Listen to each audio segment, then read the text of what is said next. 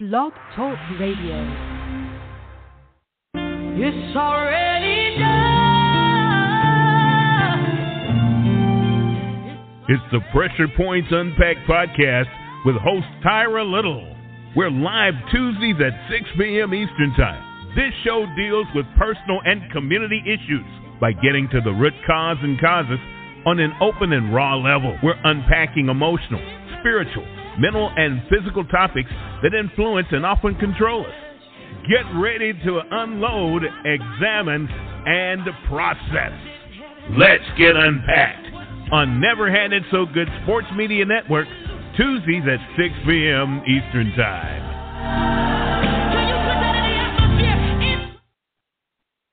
Well, hello, and welcome to Pressure Points Unpacked podcast.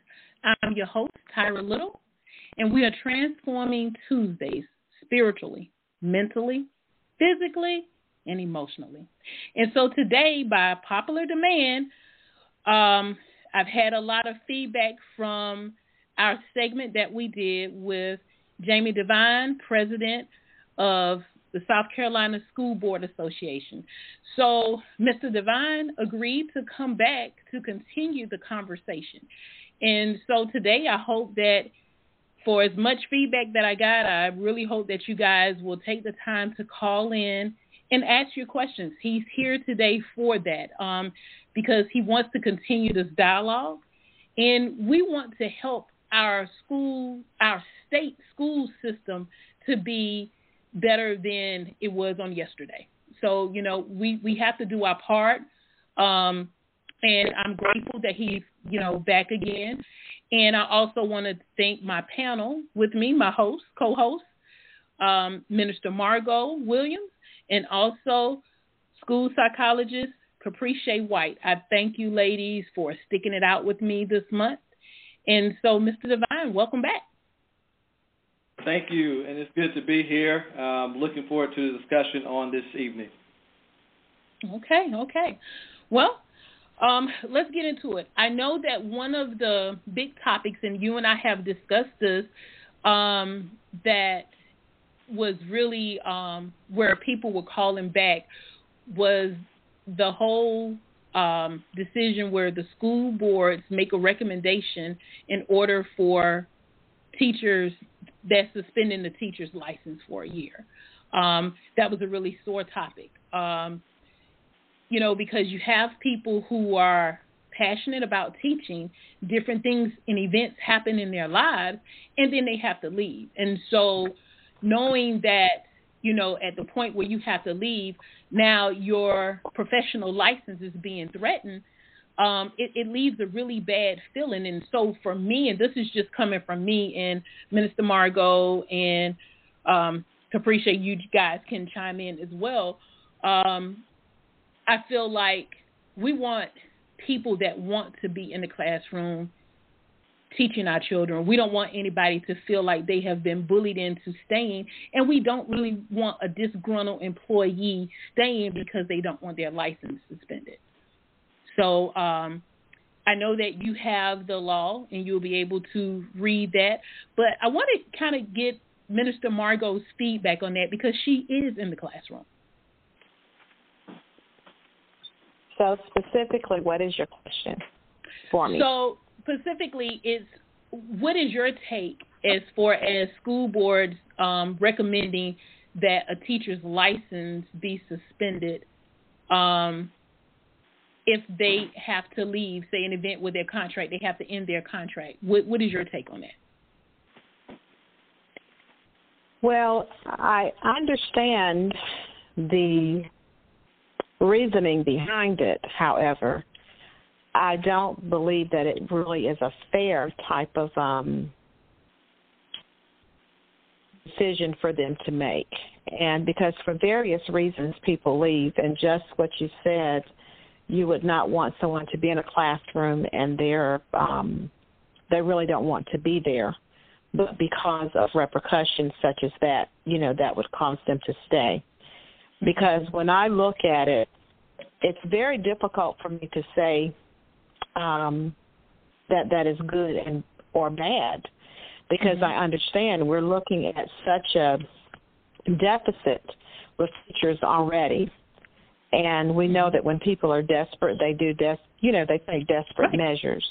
Mm-hmm. So I really don't know how to answer that truthfully, because I understand it from both sides of it. But I'm very sensitive to the view of a teacher, because many times people leave. They'll leave for other opportunities. They'll leave because of family situations, all sorts of things. Mm-hmm. So I do believe that it's difficult to rationalize that it's okay, that should be the thing to happen, because who wants to turn down an opportunity for something that could be better, in your personal life? Right. So that's a hairy question for me, because I can see both sides of it. Right. And I can understand it being a case-by-case basis. I'm not saying that, of course, if something egregious happened, absolutely. I definitely understand. But just to make it a normal process, because as we know, life happens to all of us. Capricia, I'd like to hear your take on that, because if I'm not mistaken, that applies we're talking about teachers, but district-wide, I think that recommendation can be for different positions that people have in the district. Absolutely. So I can just give you speak from personal experience. This actually happened to me this year, where I pretty much had to make a financial decision that was best for my family at the time. And I literally had to fight to get out of my contract. And I was threatened, that my license would be taken up to the board, but I just kind of had to do it on a woman of prayer and just pray that, they didn't send my license. But I know for many staff members, that's a scary thing to know that, you have to make a financial decision for your family, but you're still, taking the risk of not being able to practice at all and put yourself in more financial hardship. But it was just something I had to pray on, and just God said move, so I had to do it, and best decision I could have made. Wow. So, Mr. Devine, I want you to chime in, and I know that you have the information that you wanted, to read as well. So, your take after having, numerous discussions and everything with this topic. So, a couple things. Going back to what Ms. White, correct? Say again? Yes. Yeah, going back to what Ms. White said, and going back to what you said, Tyra, too, each certificate, dealing with the certificate is on a case-by-case basis. Staff does look at those carefully, and staff does ensure that we have a highly qualified teacher in each classroom. Going back to Minister Margo, I see both sides of it. From the school district's perspective, I am now losing an employee who is in the classroom. I now have to find a suitable replacement for that person, and so that may take some time. If we've been in education long enough, I can remember when teachers were plenty, and we could replace within a week or two. If Ms. White left today and she said, hey, I got a better opportunity, here's my 2-week notice, most likely most school boards at that point would have said, okay, no problem, we can find a suitable replacement within a week. And, you go to job fairs, there's a line around the corner for people to get into education. But that's not the case now. I do remember those times. And so now that those times have changed, it is a challenge for school districts across the state, across the country, to get educators into the classroom for various reasons. And so we want to make sure that each classroom has a highly qualified teacher. And so this is let me be clear, this is a last step in the process before we, have to release someone. And I did want to bring back the state law and the regulation. There are two that pertain to this topic. and you can look it up. It's under the South Carolina Professional Personnel Resignation Regulation 43-206, where it says, and I'll just read maybe the first sentence or two. I won't read the entire thing, but this has been in effect since 1976. Any teacher who fails to comply with the provisions of his or her contract without the written consent of the school board shall be deemed guilty of professional conduct. A breach of conduct resulting from the execution of employment contract with another board within the state without the consent of the board first employing the teacher makes void any subsequent contract with any other school district in South Carolina for the same employment period. So that kind of sends, I guess, the cause for the resignation and why we do sometimes, school boards do what they do. That's one. That's regulation 43-206. There's another regulation, 43-58.1, which talks about reporting of terminations of school district employees.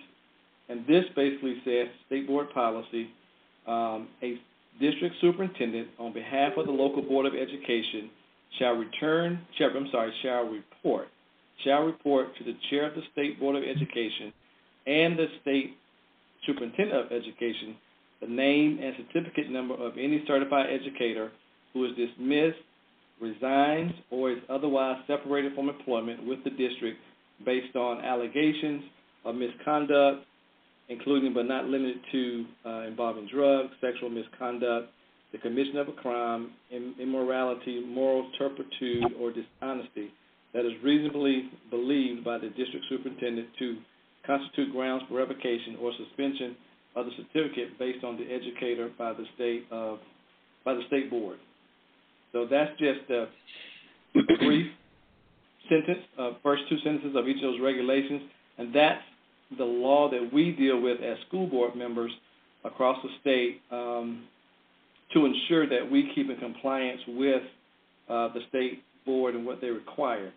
Now, if we don't do that, the State Department could cause a deficit to our accreditation, and we definitely don't want that. We need all of our school districts accredited, and we don't want to be placed on any type of status of probation from the Department of Education. So that's really where that comes from, Regulation 43-58.1 and 43-206. Okay. And now you said that this was a policy from, you said 1976? Correct. Code of Laws of South Carolina, 1976. Yes, ma'am. So do you guys go through go through any type of process where you relook at any of those regulations now, these as are the years state change? So as the state regulations, do we look at that? So you got two boards. I'm not on the state board. The state board is the board that deals with our current state superintendent of education under Ms. Spearman. I forget who the current board chair is. It used to be Mike Brennan from BB&T, a Truist. I forget who the current state chair of the state board is. Okay. So they would be the ones who review that, and also I think on today they reviewed some of these requests from school districts regarding teacher terminations today as well. They typically do it on the, I guess today's the third Tuesday. I think they do it on the third Tuesday of each month. Okay. Mr. Devine, we have a question, so I'm going to open it up for a caller, and then I do have a question or two that has been sent to me. So I'm getting ready to open the mic for caller 5375. Give me 1 second. Hi, everyone. Since we're talking about regulations and policies and procedures, Mr. Devine, I have a question, and it may and it pertains to basically special education right about now. We have a shortage of teachers, and where are we with, we need to evaluate a student, and the process to evaluate, initial evaluation, once we get in all the paperwork, then we take 60 days, but there's a shortage of teachers. Where we are in South Carolina for is closing that, because children in special ed are not receiving the services due to we may not have a special ed teacher. Are we ready to prepare? Are we prepared for this, for a lack of teachers? So what are we doing with the evaluation process and making sure special ed students are receiving free and appropriate education according to their IEP, the outline of their IEP? So I'm going to, if you don't mind, give me the question again. How long? So your basic question is, can we reduce the amount of time to 60 days? No, that's federal. We really can't reduce that. No, my basic question is, what are we doing, or how are we going to service kids with special needs, special ed? We have teachers leaving left and right, but kids with special needs are still entitled to their services, outlined according to their IEP, individual educational plan. But since so many teachers are exiting the field of teaching, how are we servicing our special ed students? That is so. Let me be clear. That's a great question. I don't have any specific answers on tonight. If you don't mind, let me go back to a couple of our superintendents, ask them that specific question, and let me get a response back to you, if that's okay. Oh, and I really appreciate that. It is a broad question, and it would have to come from our area superintendents. What are they facing with this problem of educating? Is anybody looking out or thinking about the kids and the services? Because right now that's a federal mandate. Yes, exactly. I can share with you just from a 30,000-foot view, as we were told specifically in our district last year and in 2020 when the pandemic first happened, as everybody had to pivot to do virtual learning, I know that some of our staff went to, with permission, of course, of the parent, did go to some of the students' houses to give them the services that was needed. I do know that some of our students, some of the parents did the telelearning, or did the Zoom with the teacher, kind of one-on-one. I do know that happened. But I'm saying your question, what are we going to do for the future? Because many folks are leaving, and again, I will get you a response to that. But those are just some of the things that I know. Again, 30,000 feet that we dealt with, and some of the ways that we dealt with those students during that time. Okay, and that's fair enough.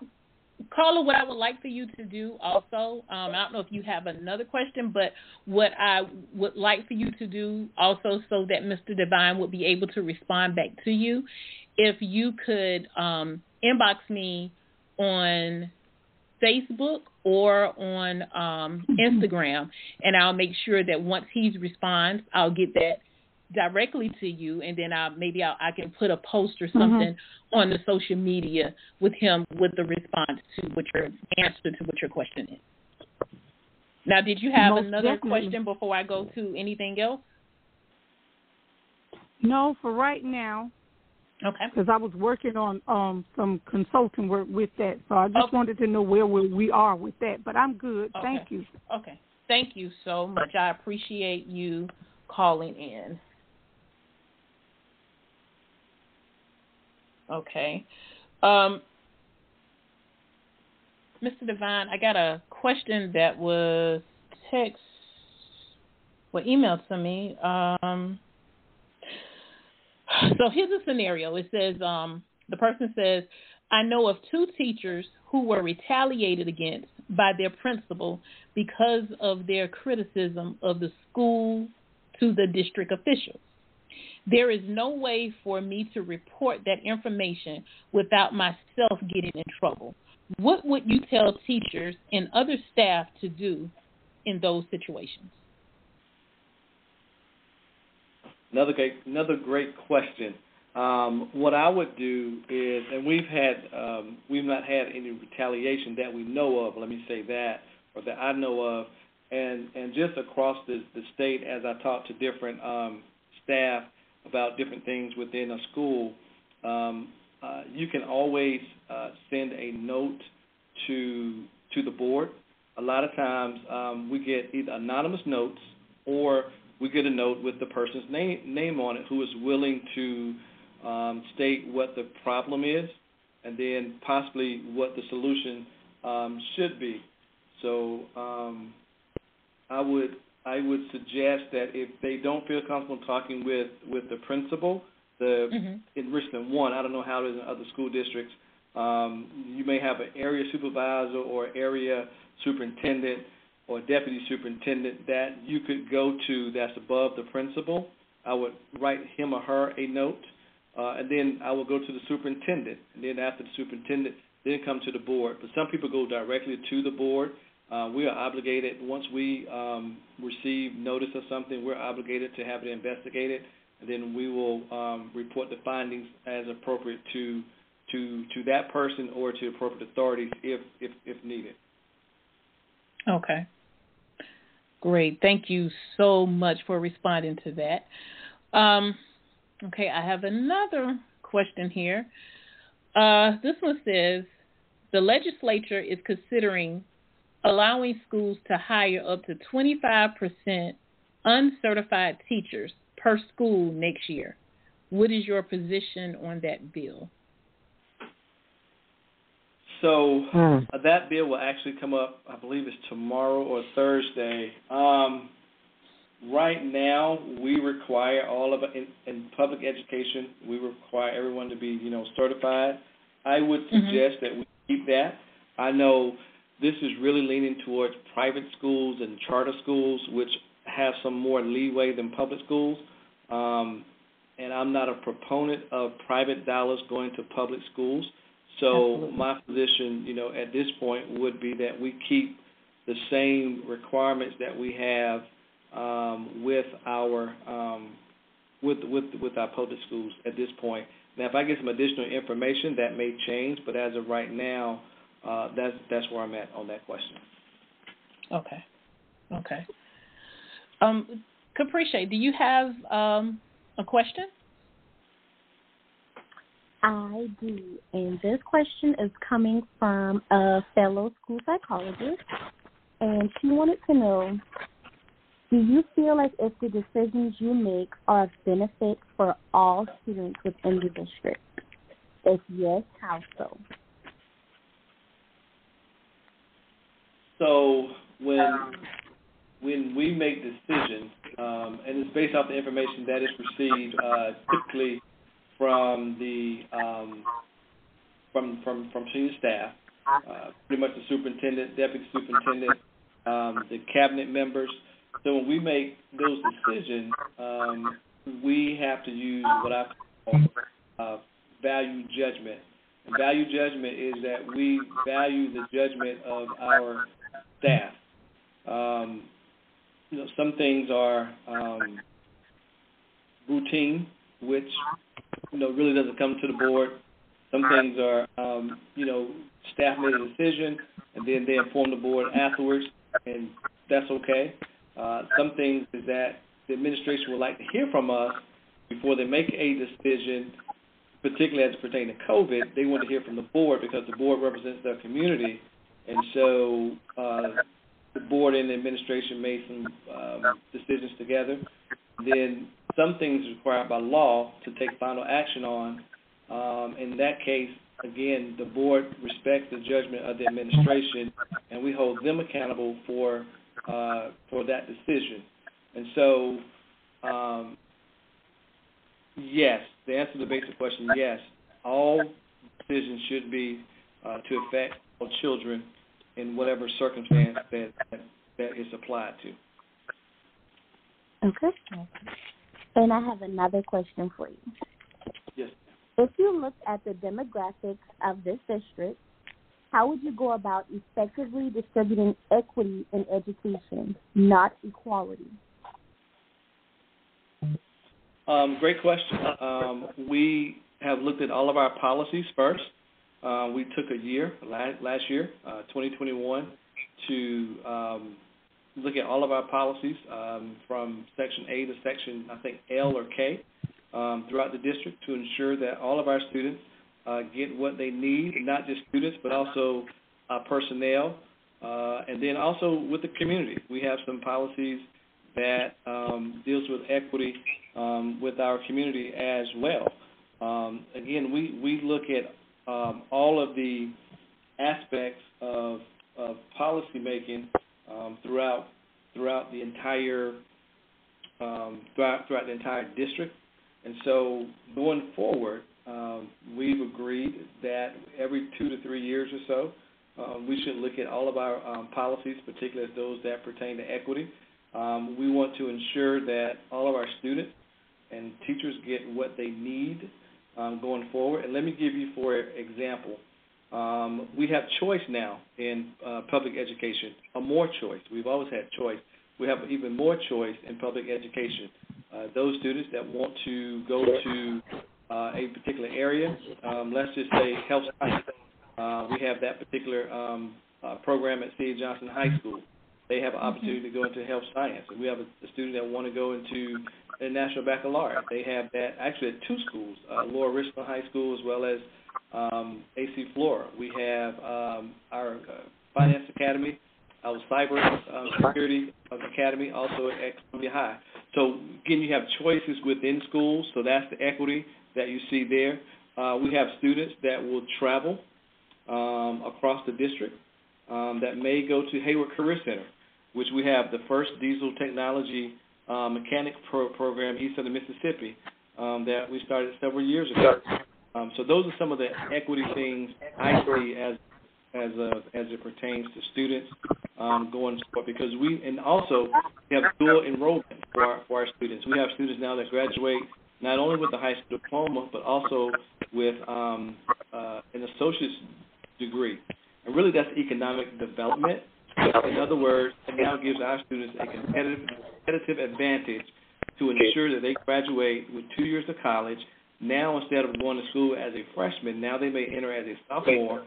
They may only now pay for 2 years of school versus 4 years of school, which is a great economic advantage for our students, so that they can now have less student loans going into life as they start off. So those are some of the equity things that I see going forward. Okay. Someone has some background noise going on. So if you could mute your phone, I don't know who it is, but someone's phone is making a lot of noise in the background. I don't know if there's someone else in the room with you. Jamie, I have a quick question for you. And I don't know, first, let's back up for a second. Ms. White, do you have another question, or was your question answered? That was all of the questions that I had. I'm probably going to circle back around to something, but go ahead and ask your question. Okay. Jamie, there was something that you said. You talked about the programs that was at two of the high schools? Yes, ma'am. What's the name of that program again? So each of our high schools have what we call school choice, or choices within the school. So at C.A. Johnson High School, we call it our Health Magnet program, where students will learn about sports medicine, the field of medicine, the field of health in general. We did a survey several years ago, and we know, and according to all the recent surveys, that the healthcare field is going to be a good field to go into in the near future. So we planned some years ago to have a health magnet program at C.A. Johnson High School. It's one of several throughout the throughout the state. I know Irmo has one, Lex 5. I know Richmond 2 has one, I think, at Ridgeview as well. And so it's a program, that students can go into the health magnet program. Right. So that wasn't it, Jamie. It was I think it's the program. It's the National Baccalaureate program. Right. Because there's 2 schools for that, correct? That has that utilizes that program. It's and so Lower what are Richland, the? Lower Richland High School. And AC Flora High School. Okay. So with those two schools, and I don't know if you have these numbers in front of you, how many kids are actually participating in that program? And then how many students have actually successfully completed that program? I have that information. I just can't put my hands on it right this minute, but I can get it for you. I don't know off the top of my head. I will say that Lower Richland has the newer IB program. AC Flora has been in effect for several years now. So I would imagine off the top of my head that AC Flora would probably have more students. However, we're building the program at Lower Richland High School. We even have a middle school component that goes along with that because we felt that was important to ensure that students, when they get to middle school, that they continue on that track to the high school level as well. Okay. So now, is this a program that is actually like advertised to where, because I know like when you have the school of choice and everything, that parents that are outside, children that are outside of the district, are they able to participate in that or in that particular program? You know, that's another great question. I am not sure of that specific program. I just don't know the answer to that. Okay. I do know that from time to time students do transfer in from other schools to access some of our programs. I just don't have a specific, answer for that one. Okay, that's fair. Okay, Minister Margo, I think you have some questions as well? I do have a question concerning substitute teachers. I'd like to know who determines the qualification for substitute teachers, and is there some type of evaluation process for them? Because we have so many substitutes now, and my concern is that many of them are there for extended periods of time, and how can we ensure that there's actually teaching going on in the classroom and not just someone to monitor? So who determines? Okay. Pretty much that is a administrative and or district decision when it comes to substitutes. We do have a policy that pertains to that. I don't know. I know it's in the G policy, which deals with personnel.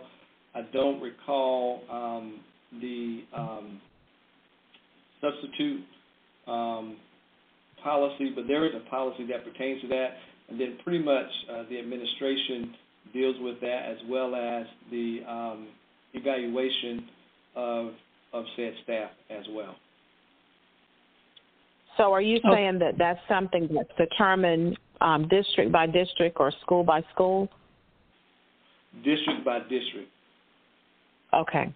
Because, for example, and I'm just throwing this out, I'm not saying this is totally fact, but one district may pay, may have a difference in pay. You have short-term subs, you have long-term subs who may be qualified. You may have a teacher who retired last year who the district said, hey, can you come back and teach this class again for us? The person who took your spot is going to be out on medical leave for an extended period of time. So we know that classroom is covered by a qualified, licensed, certified teacher who can continue teaching in that particular classroom as though nothing happened. We may have in the classroom, those persons with college degrees. Some may not have college degrees. It's not always, sometimes we see on TV or out on social media, it's just a warm body in the class and the teacher leaves, notes for the substitute. A lot of times we have retirees or former educators who do come back and who do sub for our schools, and not just the Richland one, but across the state, who come back and help our schools because they feel led or they feel it's a calling, and I'm putting calling in quotations, to ensure that students have a qualified educator in front of them to teach them each and every day. Mhm. Well, and I agree with you. I mean, at my school, we have a teacher who is 72 years old who retired from a school district, and she relocated and began subbing for, it was a long-term sub because the teacher passed away. And she was offered to stay and apply for full-time if she wanted to, and she's been teaching for the past 3 years, and she's now 72 years old. And wow. can keep up and is healthy and everything. And, you know, that's a great situation, but my concern has been those who are not qualified in terms of having an understanding of much of the protocol in a classroom and truly being able to help the students with whatever the content is. So that's why I was asking that question, because it's although my children are grown, I still have this focus on the families who have their children in our district in particular, that perhaps their children are not receiving all that they need to because of our circumstances and the way things are being done, today. Right. So, real quick, I did find the policy. In our manual, it is policy GCG, which talks about substitutes. Enrichment mm-hmm. 1 substitutes must be 21 years of age, have at least 60 semester hours of college credit. Those mm-hmm. who not meet this standard may be approved as a substitute upon review and approval by the Chief Human Resources Officer. And this is, again, as you know, this is the importance of having educators still at the table, and because of COVID, that's been exacerbated. So we want to make sure that we get those persons who are definitely qualified to be in the classroom, and not just a warm body in the classroom, but again, we want to. That's the basic requirement, and then there's some other training that comes along with that, particularly with our long-term subs. We, and according to our rule, the administration require long-term subs to be certified whenever possible. If we can't get a certified person in the classroom, we most definitely will bring someone in who is highly qualified to be there. But we do our best to continue to train those persons, provide some type of continuing education, or just some type of onboarding, if you will, when it comes to letting them know our stance as a district and where we are and where we would like for them to be and to participate. Okay. Great.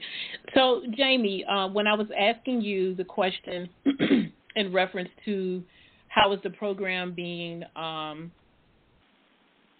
put out to where other people are aware of the program, and then asking about students that are not in the district, I got a response to that. And the response that came in, it stated students within the district probably can go, but students outside of the district have to pay. I would agree with that. However, there are opportunities where, for the most part, that's an accurate statement. I'm going to leave that there. Mm-hmm. Right. So absolutely. On our website, and I'm sorry I don't have it up in front of me, that's okay. Each year around this time, December, January, we start planning for the new year.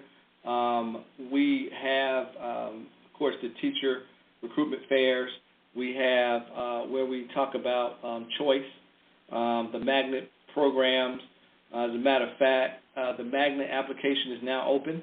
Enrichment 1, December 13th to January 31st, 2022. So those who need to apply, we ask that they start applying there now. We have various programs from career awareness, magnet, Montessori elementary, magnet, language immersion, magnet. We have pre-kindergarten classes, and our virtual school program as well. And then that travels up to the high schools where we have, again, those same classes that we talked about earlier, as well as we have 2 charter schools in Richland 1 as well, the Richland 1 Middle College and Center for Learning also in Richland School District 1. So there are, again, a lot of options and opportunities for our students. That's why it is so important, in my opinion, to keep public dollars in public schools. I think you're seeing a little more equity and diversity in offerings in school districts, and not just in Richland 1, but across the state of South Carolina, because I believe we realize now that we can't do schooling the way we used to do it. We need to reimagine education. And when I say that, we need to just look at education a little differently. You know, we use what we call the old Carnegie units. And Carnegie units is based off a number of hours that a person sits and gets information. The old sit and get information isn't the way of the future. I believe that students should have project-based and career-based opportunities to learn about what it is that they want to learn. And in addition to that, they need to master the content and not put everything on a test score. You know, it's almost like riding a bike. You learn to master riding the bike once you learn how to hold the bike up. Then you learn to balance. Then you learn how to turn left, how to turn right. Then you pedal slowly. You know, it's that mastery of learning how to ride a bike. So that's the way that I see education going in the future. We've changed furniture now. You know, you go to some schools look like a Starbucks cafe, the way they have it set up. They have the tall bar stools and tall chairs. So schooling is going to look different in the future. So, again, we got to reimagine education and what that looks like. So I'll stop there. I'm sorry. I get a little passionate with Well, I have another question that came in. Yes. And it says, choice is a good option, but it's still based on acceptance. So not everyone gets in. So to the equity question, do they expand the number of acceptance? So students are eligible based on attendance zones, based on it's kind of almost first come, first serve. Some are a lottery process, which is a random computerized selection process. Again, everybody can't get in because we don't have the X amount of slots. For example, I remember when we started with Montessori several years ago, Montessori Middle School, we had probably 15 students in middle school Montessori because some of the students did not want to leave our elementary Montessori and go to the middle school Montessori, and we spent well over $1 million for 14 kids at the time. But now that program has grown tremendously in our middle school Montessori. I'd love for us to build our first Montessori high school. Transportation is provided. That is one equity piece that we have, unlike some other districts across the state, where you have to provide your own transportation to get to a particular program. And then we also look at where the program goes, so it is equitable across the district. And again, you are right. Everybody can't go in because you only have X amount of slots because you get X amount of dollars. And then once the program is up, you have to maintain that program based off the number of personnel, based off of the number of students who want to participate, kind of going forward. Okay. So then I guess as far as the person's actual question of, let's see, do they expand the number of acceptance? So I guess it's kind of more... Go ahead. So if we get additional requests, the administration has to go back and look at that, and then they'll come to the board and say, board, we've seen, for example, language immersion. Language immersion was a small program that started about 5-6 years ago because these students are now fifth graders going into middle school, because we would like to add a language immersion middle school piece. Staff is looking at that now, as well as dealing with some COVID dollars and protocol, so that going forward we can see how the two can work together. So if if those students who are graduating now would like a middle school program, and the parents and the students, ask us to help, we definitely will try to provide it. However, as you know, funding is going to be something that we need to take a look at. Again, this is why we got to keep public ballots in public schools. Our language immersion program has grown tremendously. I don't know the number of students, but we are building on to Carver Lyon Elementary because we've had such an explosion of students who want to be in the language immersion program. And particularly students from that particular area has embraced it, and they are participants in the program. And so we've had to add on. We had, I think, a number of those portable trailers out in the back of the school for several years, and we voted some time ago to expand the school, and now we're building an additional building on the grounds to house the language immersion program. But again, funding is going to be so vital to keep not just language immersion, but our career preparation, our health magnet program, and even going forward, the virtual school program and these other programs that we have across the district. Great. So, Jamie, I guess at this point, what I want to ask you, I thank you for coming back on. But as a community, what can we do, one, to help teachers get more money? And two, I want you to let us know how the community can become more involved in the school board meetings.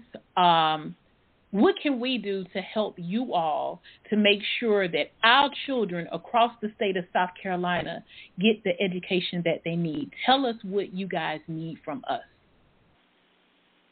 So I'll start with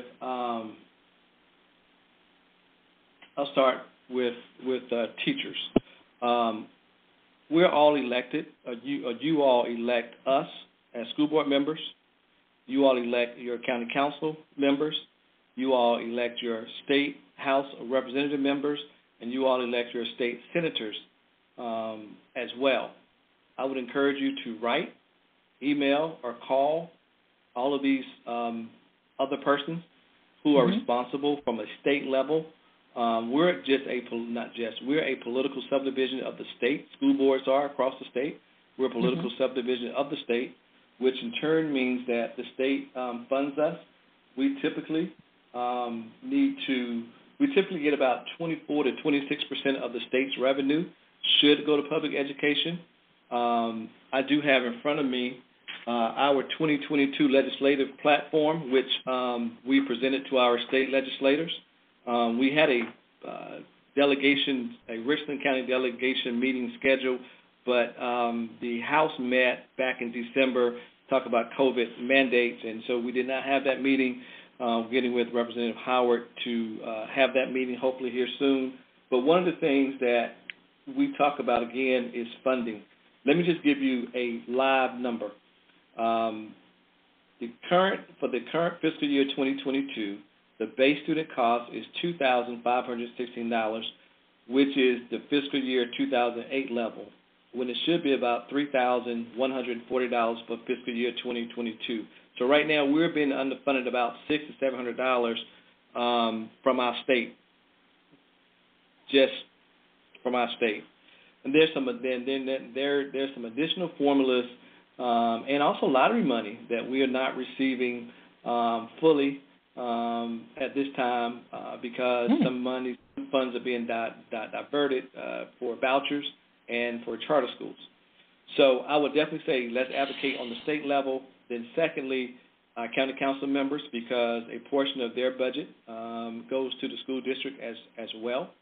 Then thirdly, I would say that parents are always involved through PTO and SIC.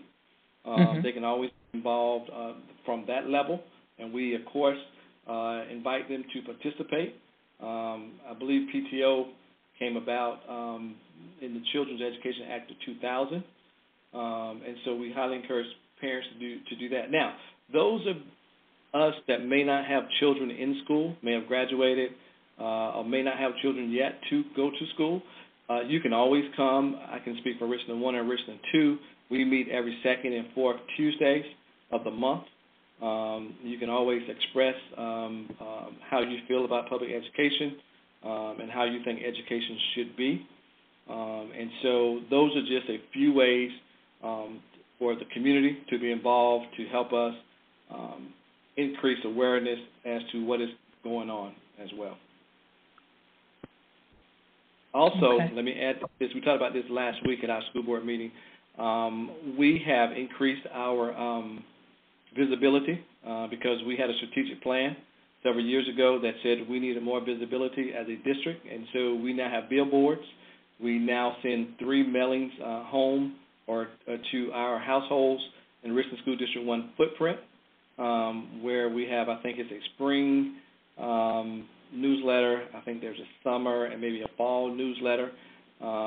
Again, all the social media accounts, Twitter, Facebook, Instagram is where we are. But for those who may not be on social media, you should at least 3 times a year get something from the district telling what we're doing, how we're spending money, and kind of the happenings and what's going on in the local school district as well.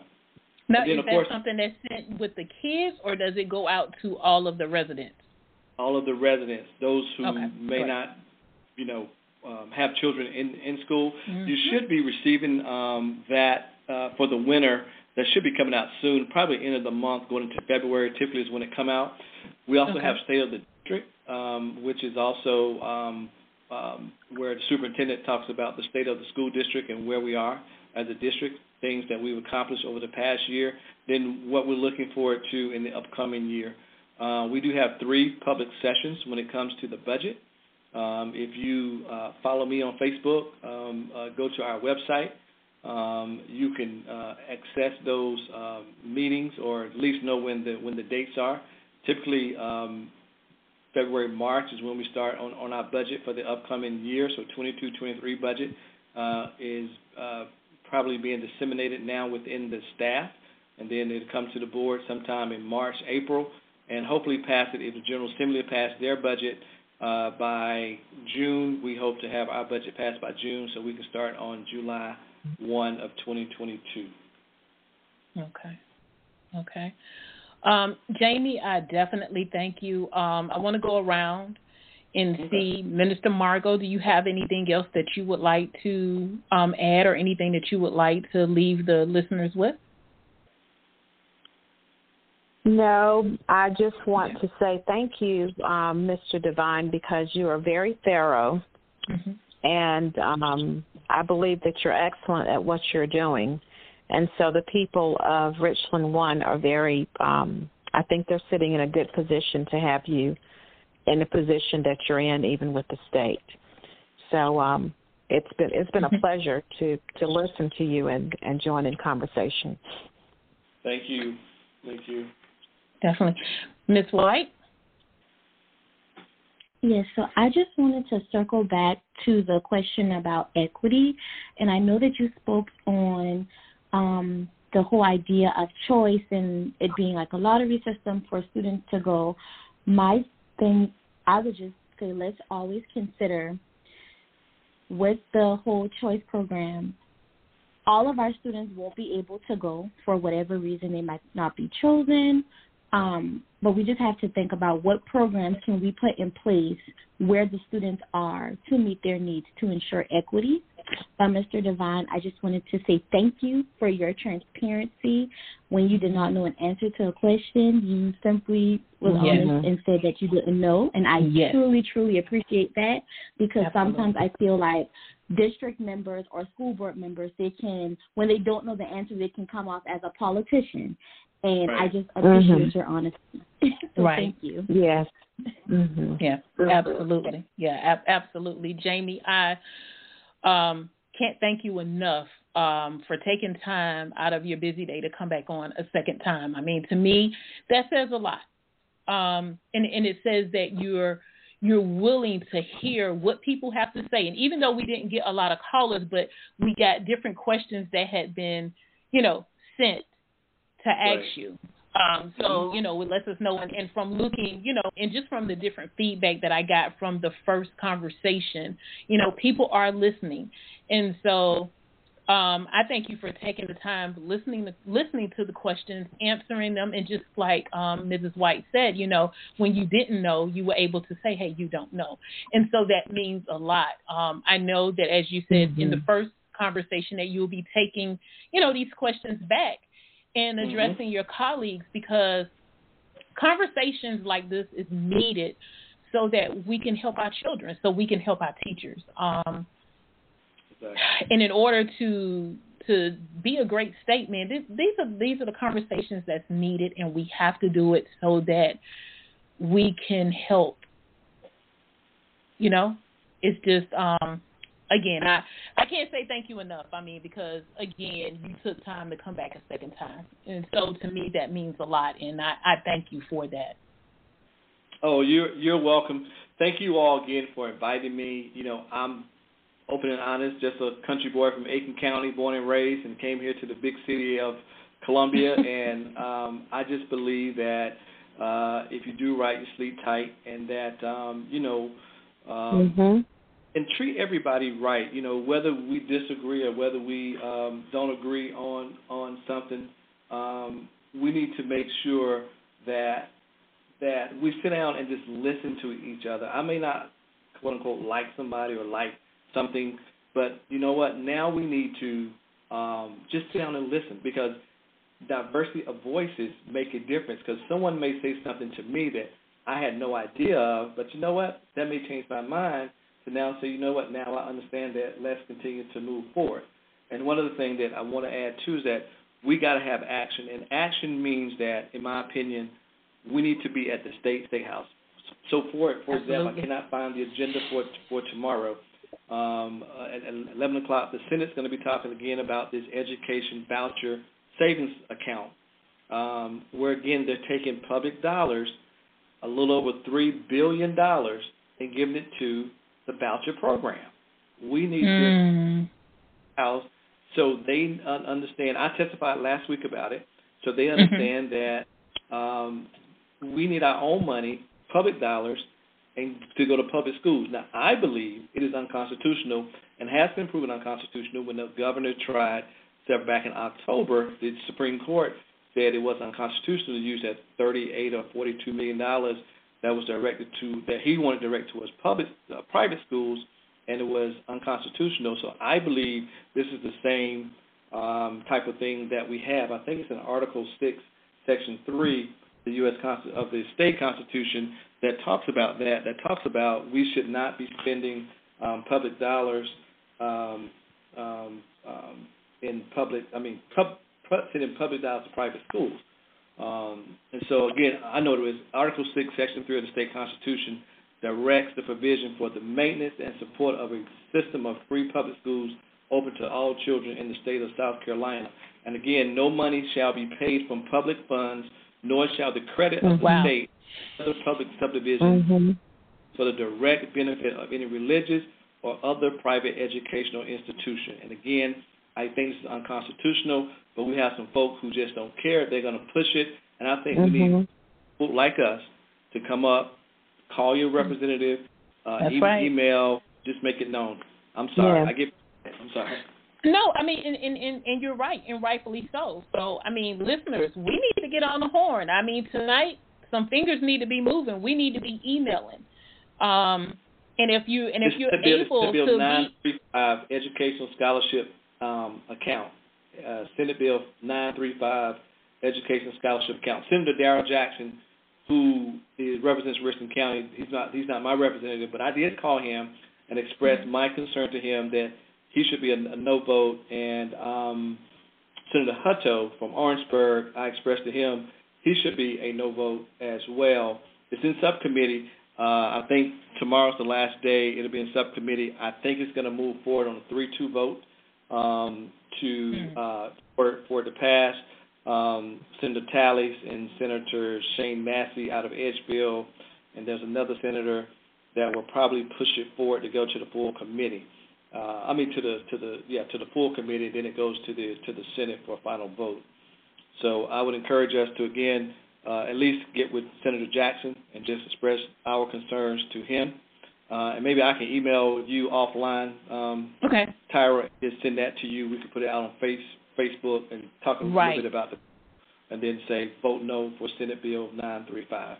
Right. Yes. Well, we really need to push and make that happen, you guys, because we can't allow that to happen. I mean, it's already been deemed unconstitutional, and so it shouldn't come back up. But as we know, sometimes people will repackage things and send it a different way. There you go. Right.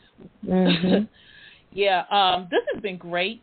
I'm really glad that, we're having these conversations. So next week, you guys, we will have Nicholas Pearson. He's the principal of Sumter High School. He will be on with us again discussing the state of education in South Carolina. So thank you all. See you next week. Thank you again to my co-host, and thank you once again, Mr. Devine. I definitely appreciate you. All right. Thank y'all. Have a great... It's already done.